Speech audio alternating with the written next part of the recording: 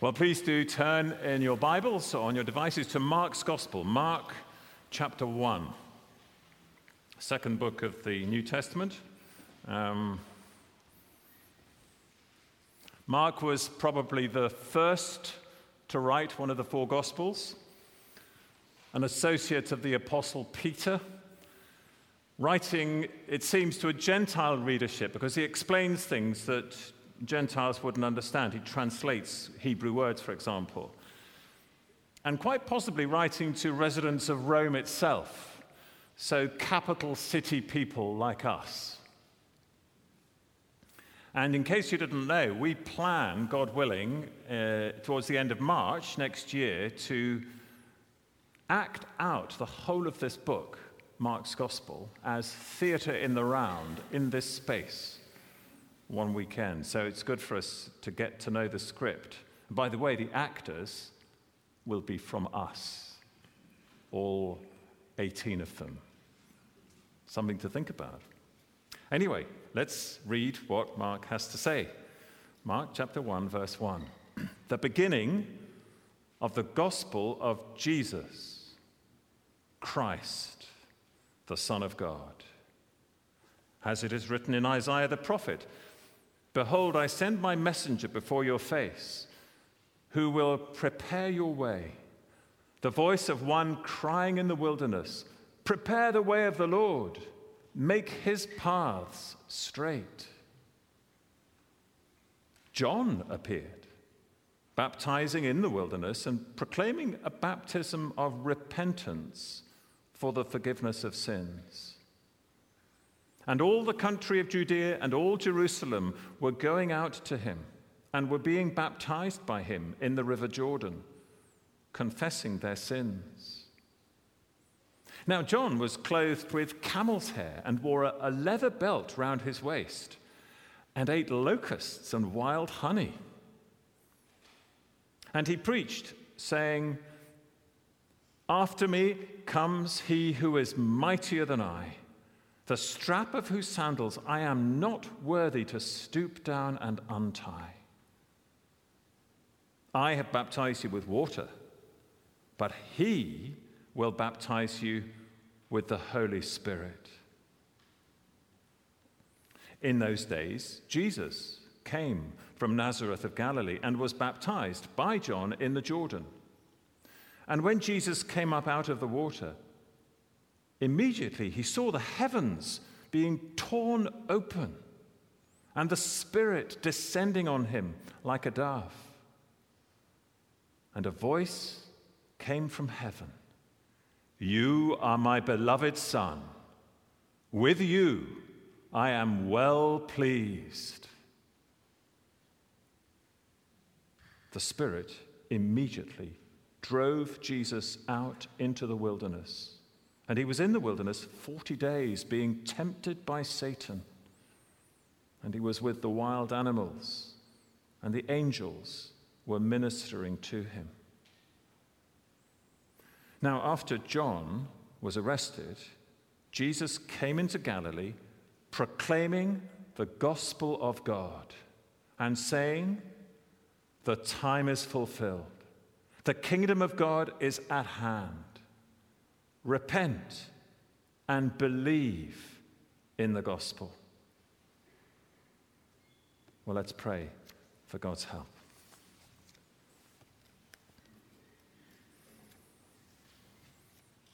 Our Father, we ask that you would open our eyes to see wonderful truths about Jesus, even this morning, for his name's sake. Amen. Well, I wonder how you're feeling about the Queen's death and our new king, Charles III. It's over 300 years since we had a King Charles.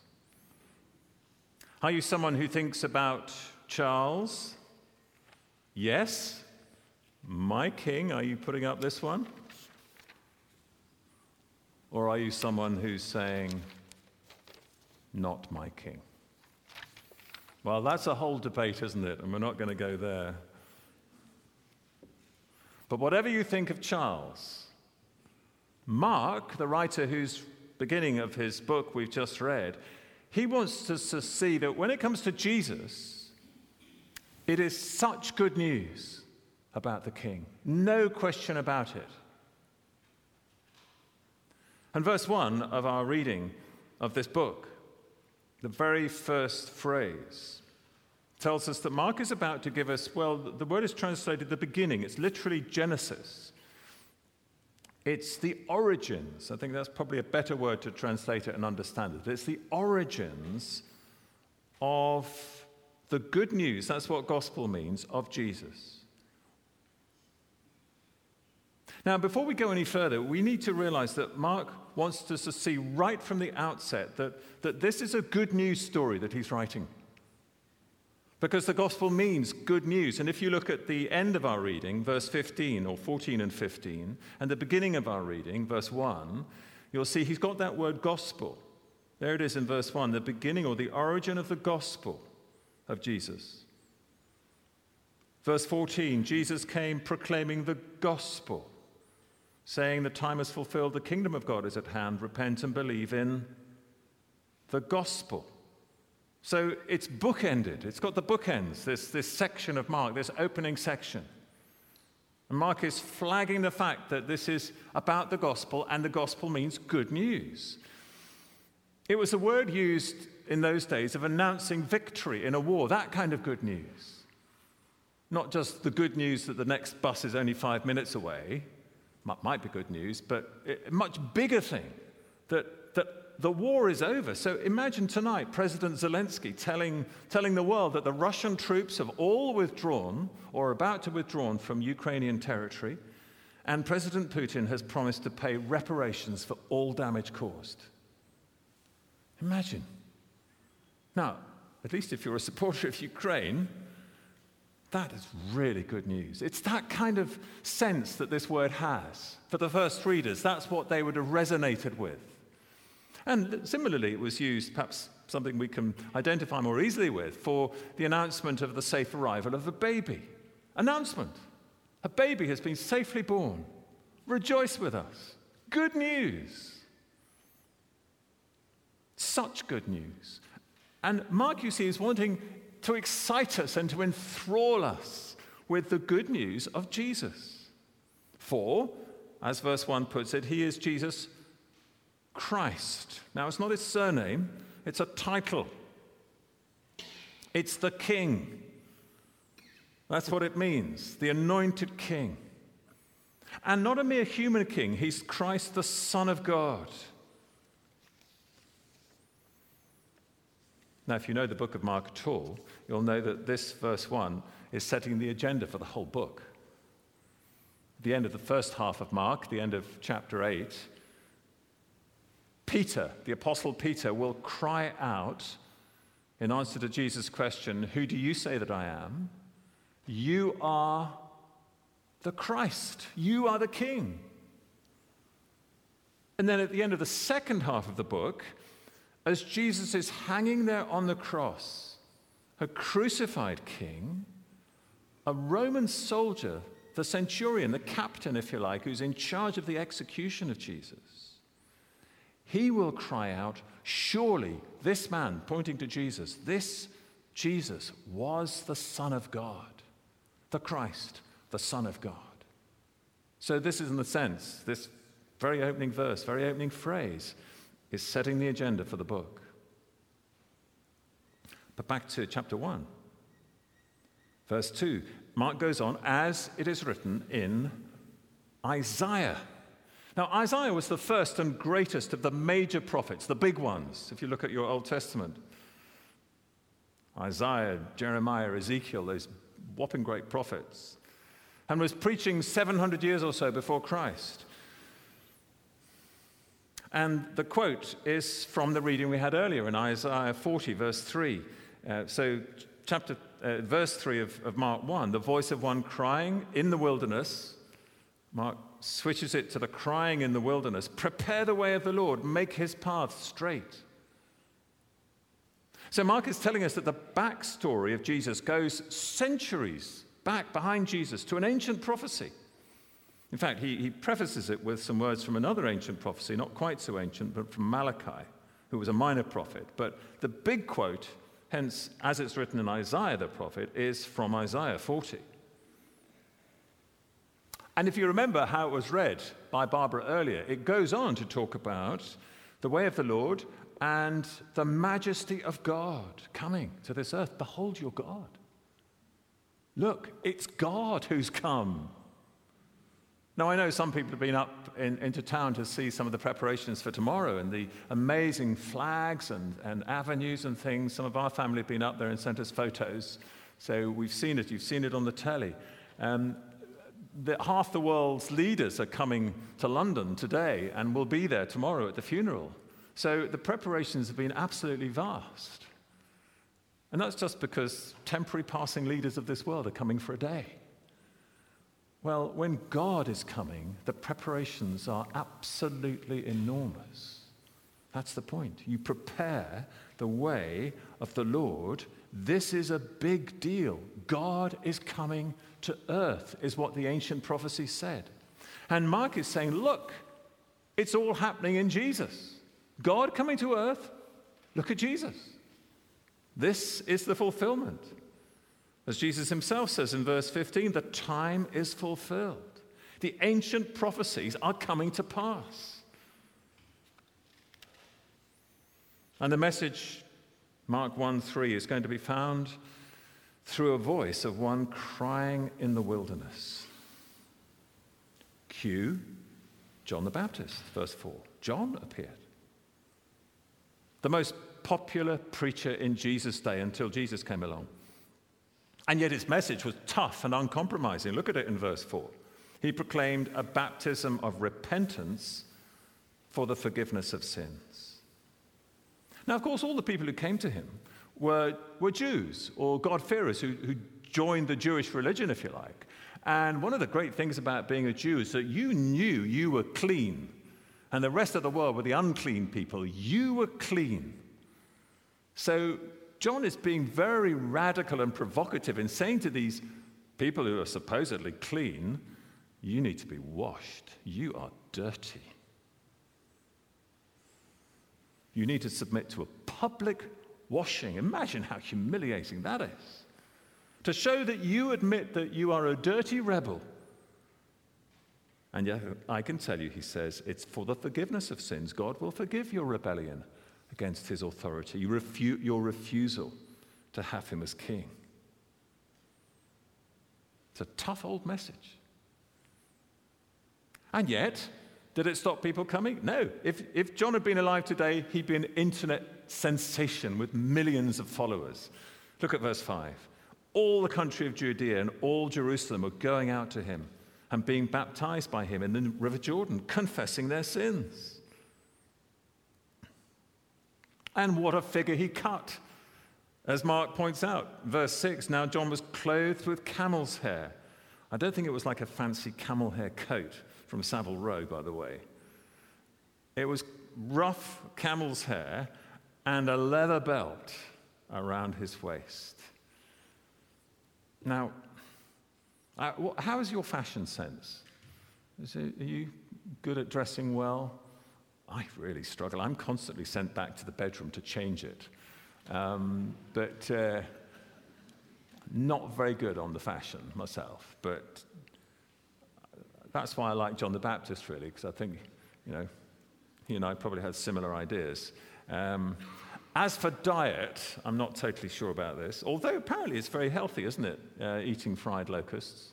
Anyone have fried locusts? No one's admitting it in public. Anyway, honey, wild honey, delicious. Very good for you. But despite his popularity, he's not hogging the limelight, is he? He's pointing the spotlight away from himself. Do you see that in verse 7? He preached saying, after me comes he who is mightier than I, the strap of whose sandals I'm not worthy to stoop down and untie. Now, in the culture of those days, where you didn't wear socks, but you wore sandals, and you got your feet very dirty, just going about the place. And it was the job of the slave to wash the feet of a guest in a home where there were slaves. It was not the job of anybody else. And what John is saying here is, I'm not even worthy to be the slave of this man. But who's he talking about? Well, there it is at the end, or in verse 8. I have baptized you with water, but he will baptize you with the Holy Spirit. In those days, Jesus came. He's talking about Jesus. And then comes the first of two huge shocks. Here's the first shock. It's in verse 9. This Jesus, so heralded, so pointed to, the one who is mightier than even the great preacher John the Baptist, he comes along to be baptized by John in the Jordan, verse 9. Now, we've just been told, haven't we, in verse 4, that the baptism that John was delivering was a baptism of repentance for the forgiveness of sins. And at the end of verse 5, the people were baptized confessing their sins. So the obvious deduction from that is that Jesus is coming along as someone who says, I need to confess my sins, I need to be baptized. You think, is that right? This one who is mightier than John, whose strap of his sandals he's not worthy to stoop down and untie, who's going to himself baptize with the Holy Spirit, God's Holy Spirit? Is he a sinner? Is that why he's being baptized? Well, the answer to that question, because it is a bit of a shock at first sight to see Jesus presenting himself for John's baptism, comes when you see what happens immediately after he's baptized in verses 10 and 11. Look at verse 10. When Jesus came up out of the water, immediately he saw the heavens being torn open. It's a very graphic phrase. It's like someone who's grabbed hold of the heavens and torn them so that there's a great hole in the sky. And everybody there saw it. And doubtless some people saw it first and said, look up there. It's like there's an enormous tear in the sky. And then a second thing was visible. The Spirit, verse 10, descending on Jesus like a dove. It's not a dove, but it looks like a dove. And it's visible. It's not someone having a vision or Jesus imagining something. Everybody saw this dove-like thing coming down from heaven. And it's quite graphically put in the Greek, in Mark's Greek. He says, descending into Jesus. Now, what does that mean? Well, we're not entirely sure, but it could be that this dove-like form that came down from, as it were, the tear in heaven, came right down to Jesus as he emerged out of the River Jordan, kind of went into Jesus and disappeared. But it was clearly visible as coming to Jesus, whatever actually happened at the last moment when it arrived on Jesus. And then, of course, there's the third thing. Verse 11, a voice from heaven. Now, if we were thinking, well, maybe this is remarkable. None of the other people that John baptized had this happen when they come up out of the water. What is going on here? Well, surely that any doubt is removed that Jesus might perhaps be a sinner after all by verse 11 rather. A voice came from heaven. You are my beloved Son. With you I am well pleased. I'm not ticking you off for being a sinner and glad that you're finally confessing your sins.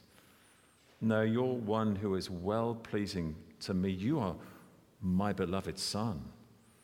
The voice of God from heaven. So now I think Mark immediately makes clear that Jesus is not submitting to John's baptism because he's a sinner who needs to confess his sins. So why is Jesus submitting to baptism? Well, I think the answer implicitly and necessarily is this, that Jesus is submitting to baptism to identify with sinners, Not because he is a sinner, but to stand with sinners as if he were a sinner. Now, I don't know what you think of David Beckham. Who? Well, never mind. David Beckham, famous footballer, rich guy. You saw him, didn't you? Interview? Did you? How many people saw the interview with David Beckham? For those who didn't see the interview with David Beckham, for those who have no idea who David Beckham is, famous England footballer, Manchester United, David would be in his 40s now, I think. Is that right? Yeah, a Man U supporter nodding his head there. And he queued for, how many hours was it? 13. 13 hours. He stood in the queue, and then with his lovely old hat on, his peaked cap. But of course that was off when he came to Westminster Hall, because he was there to pay respects to our late Queen.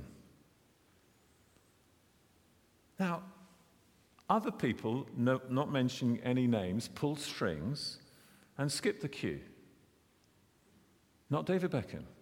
Now, I don't know about you, but I really respect the guy for doing that. And what is it I respect about him? When you think about it, he just said, I want to be like a normal bloke, like one of the rest of the people of this country. If they want to go and pay their respects to the remains of the Queen in Westminster Hall, they need to stand in a queue for, could be 13 hours, before they finally get there. He didn't pull rank. He acted as one of the people. And there's a sense in which when Jesus was baptized, he wasn't pulling rank. He was acting like he was one of the sinners, like the rest of humanity. But we know he's different. But you say, well, okay, he's identifying with sinners like us, but does he really know what it's like to face temptation the way we do? Or is he like someone who dons a fancy military uniform but has never fought on the front line and has all these fake medals, in a sense, on his chest? Well, the second huge shock of these verses answers that question in verses 12 and 13. Does Jesus really know what it's like to be tested like we are? Well, have a look at verse 12. No sooner has Jesus come up out of the water and these extraordinary things happen, the heavens torn open, the dove-like figure descending, the Spirit coming down on Jesus, the voice saying, "You are my beloved Son with whom I'm well pleased."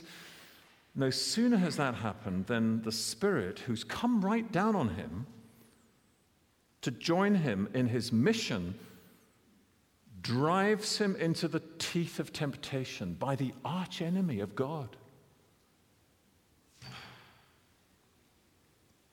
This is the bit in the story or the film where the hero is transported to the heart of the evil empire. You know that bit in all the sort of Bond movie type things where James Bond finds himself right in the room where the evil villain operates from, his center of operations. And Satan, of course, the word means adversary. So there is Jesus being tempted by Satan for 40 days in the wilderness with only the support of angels ministering and the ever-present danger of wild animals.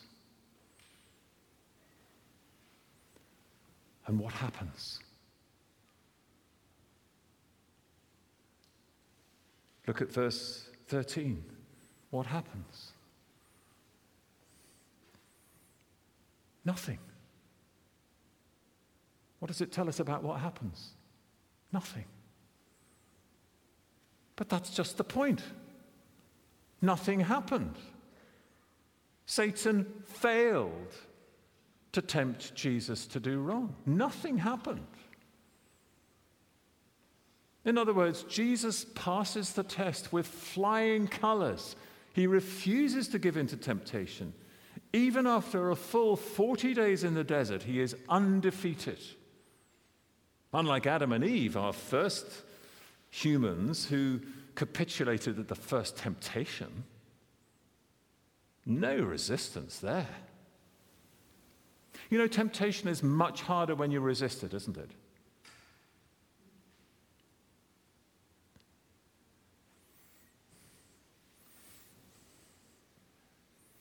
That's that old, was it George Bernard Shaw one? Or, no, it's Oscar Wilde, isn't it, about the one thing I can't resist is temptation.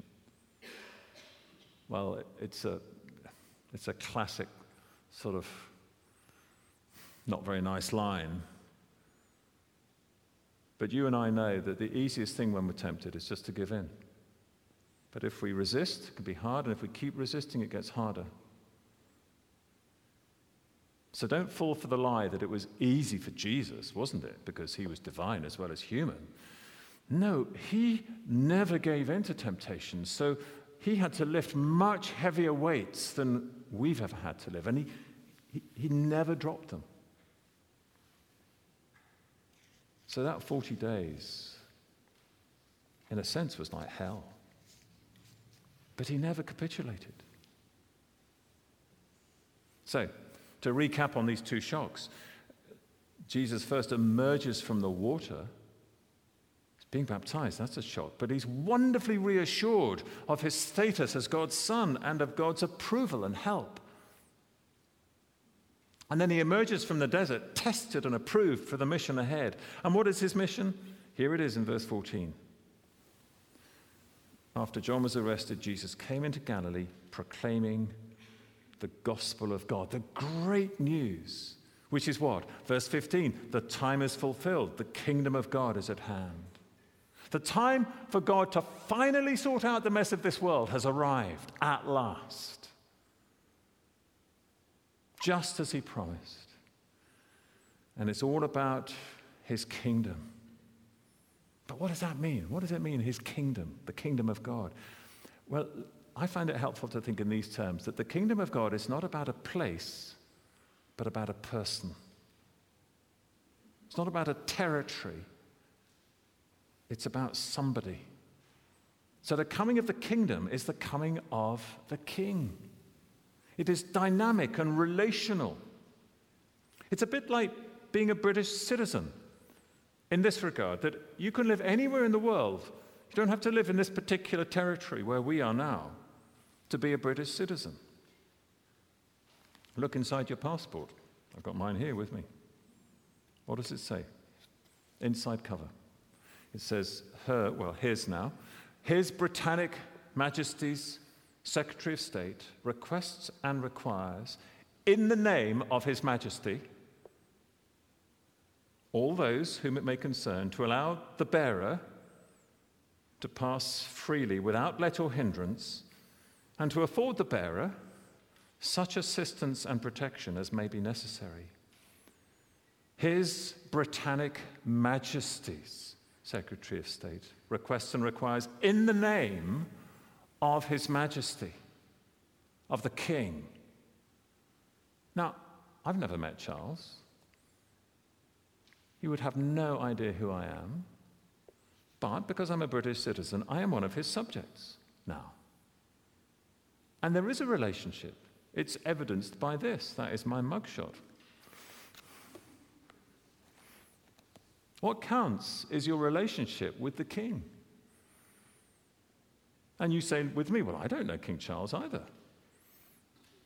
Well, the great news about Jesus is that we can know him, and that better and better. And he knows us individually and personally, completely, through and through.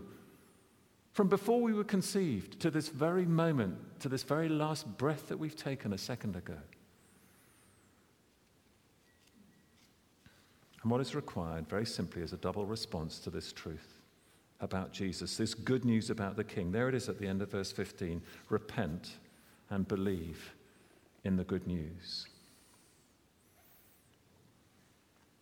Admit, in other words, that you have stood, maybe very silently and very politely, but clearly holding not a blank piece of paper, but one that says about Jesus, not my king.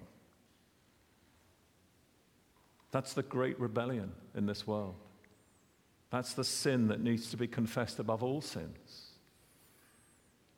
And instead, you need to hold up a piece of paper that says about Jesus, yes, my King. The King who will transform your life. For as verse 8 puts it, he's the one who will baptize you with the Holy Spirit. He will effect a profound spiritual cleansing of your life, inside your conscience cleansed. Isn't that a wonderful thing? Does your conscience not act like my conscience? And constantly pick up the things that you've said and done and thought wrong and remind you of them? Well, to have that slate wiped clean, to have that conscience cleansed, is the most wonderful gift that we can be given in this world. I was thinking about it, that there's a sense in which we, out of this passage, we call John, John the Baptist. Well, I think we should call Jesus, Jesus the Baptist, because he baptizes with the Holy Spirit, and it's wonderful. Yes, when that's happened, we are to declare our allegiance to him through water baptism, but that's only to reflect that Spirit baptism. So if you're not yet a Christian and you're listening to this, you need to change your mind about your King, or the King, Jesus rather. You need to change your piece of paper. You need to tear up the one that says, not my King. And you need to declare, no, Jesus is my King. And if you're a Christian today, you should rejoice that Jesus has baptized you with the Spirit, that he's changed the water you swim in, the air you breathe. He's brought you into the sphere of his kingdom, into relationship with himself. So that every day now is a day of repenting and believing, of turning from rebellion against Jesus the King, the Son of God, and trusting in his loving purposes and power. And whatever you think of King Charles III, son of Elizabeth, this is such good news about King Jesus, the Son of God. Let's pray.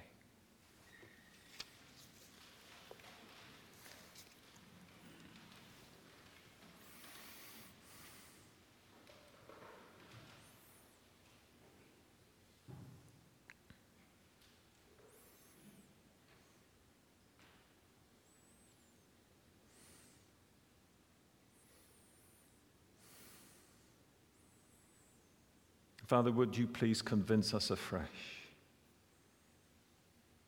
that this message about Jesus the King, the Son of God, is such great news that we should be wanting to shout it from the rooftops,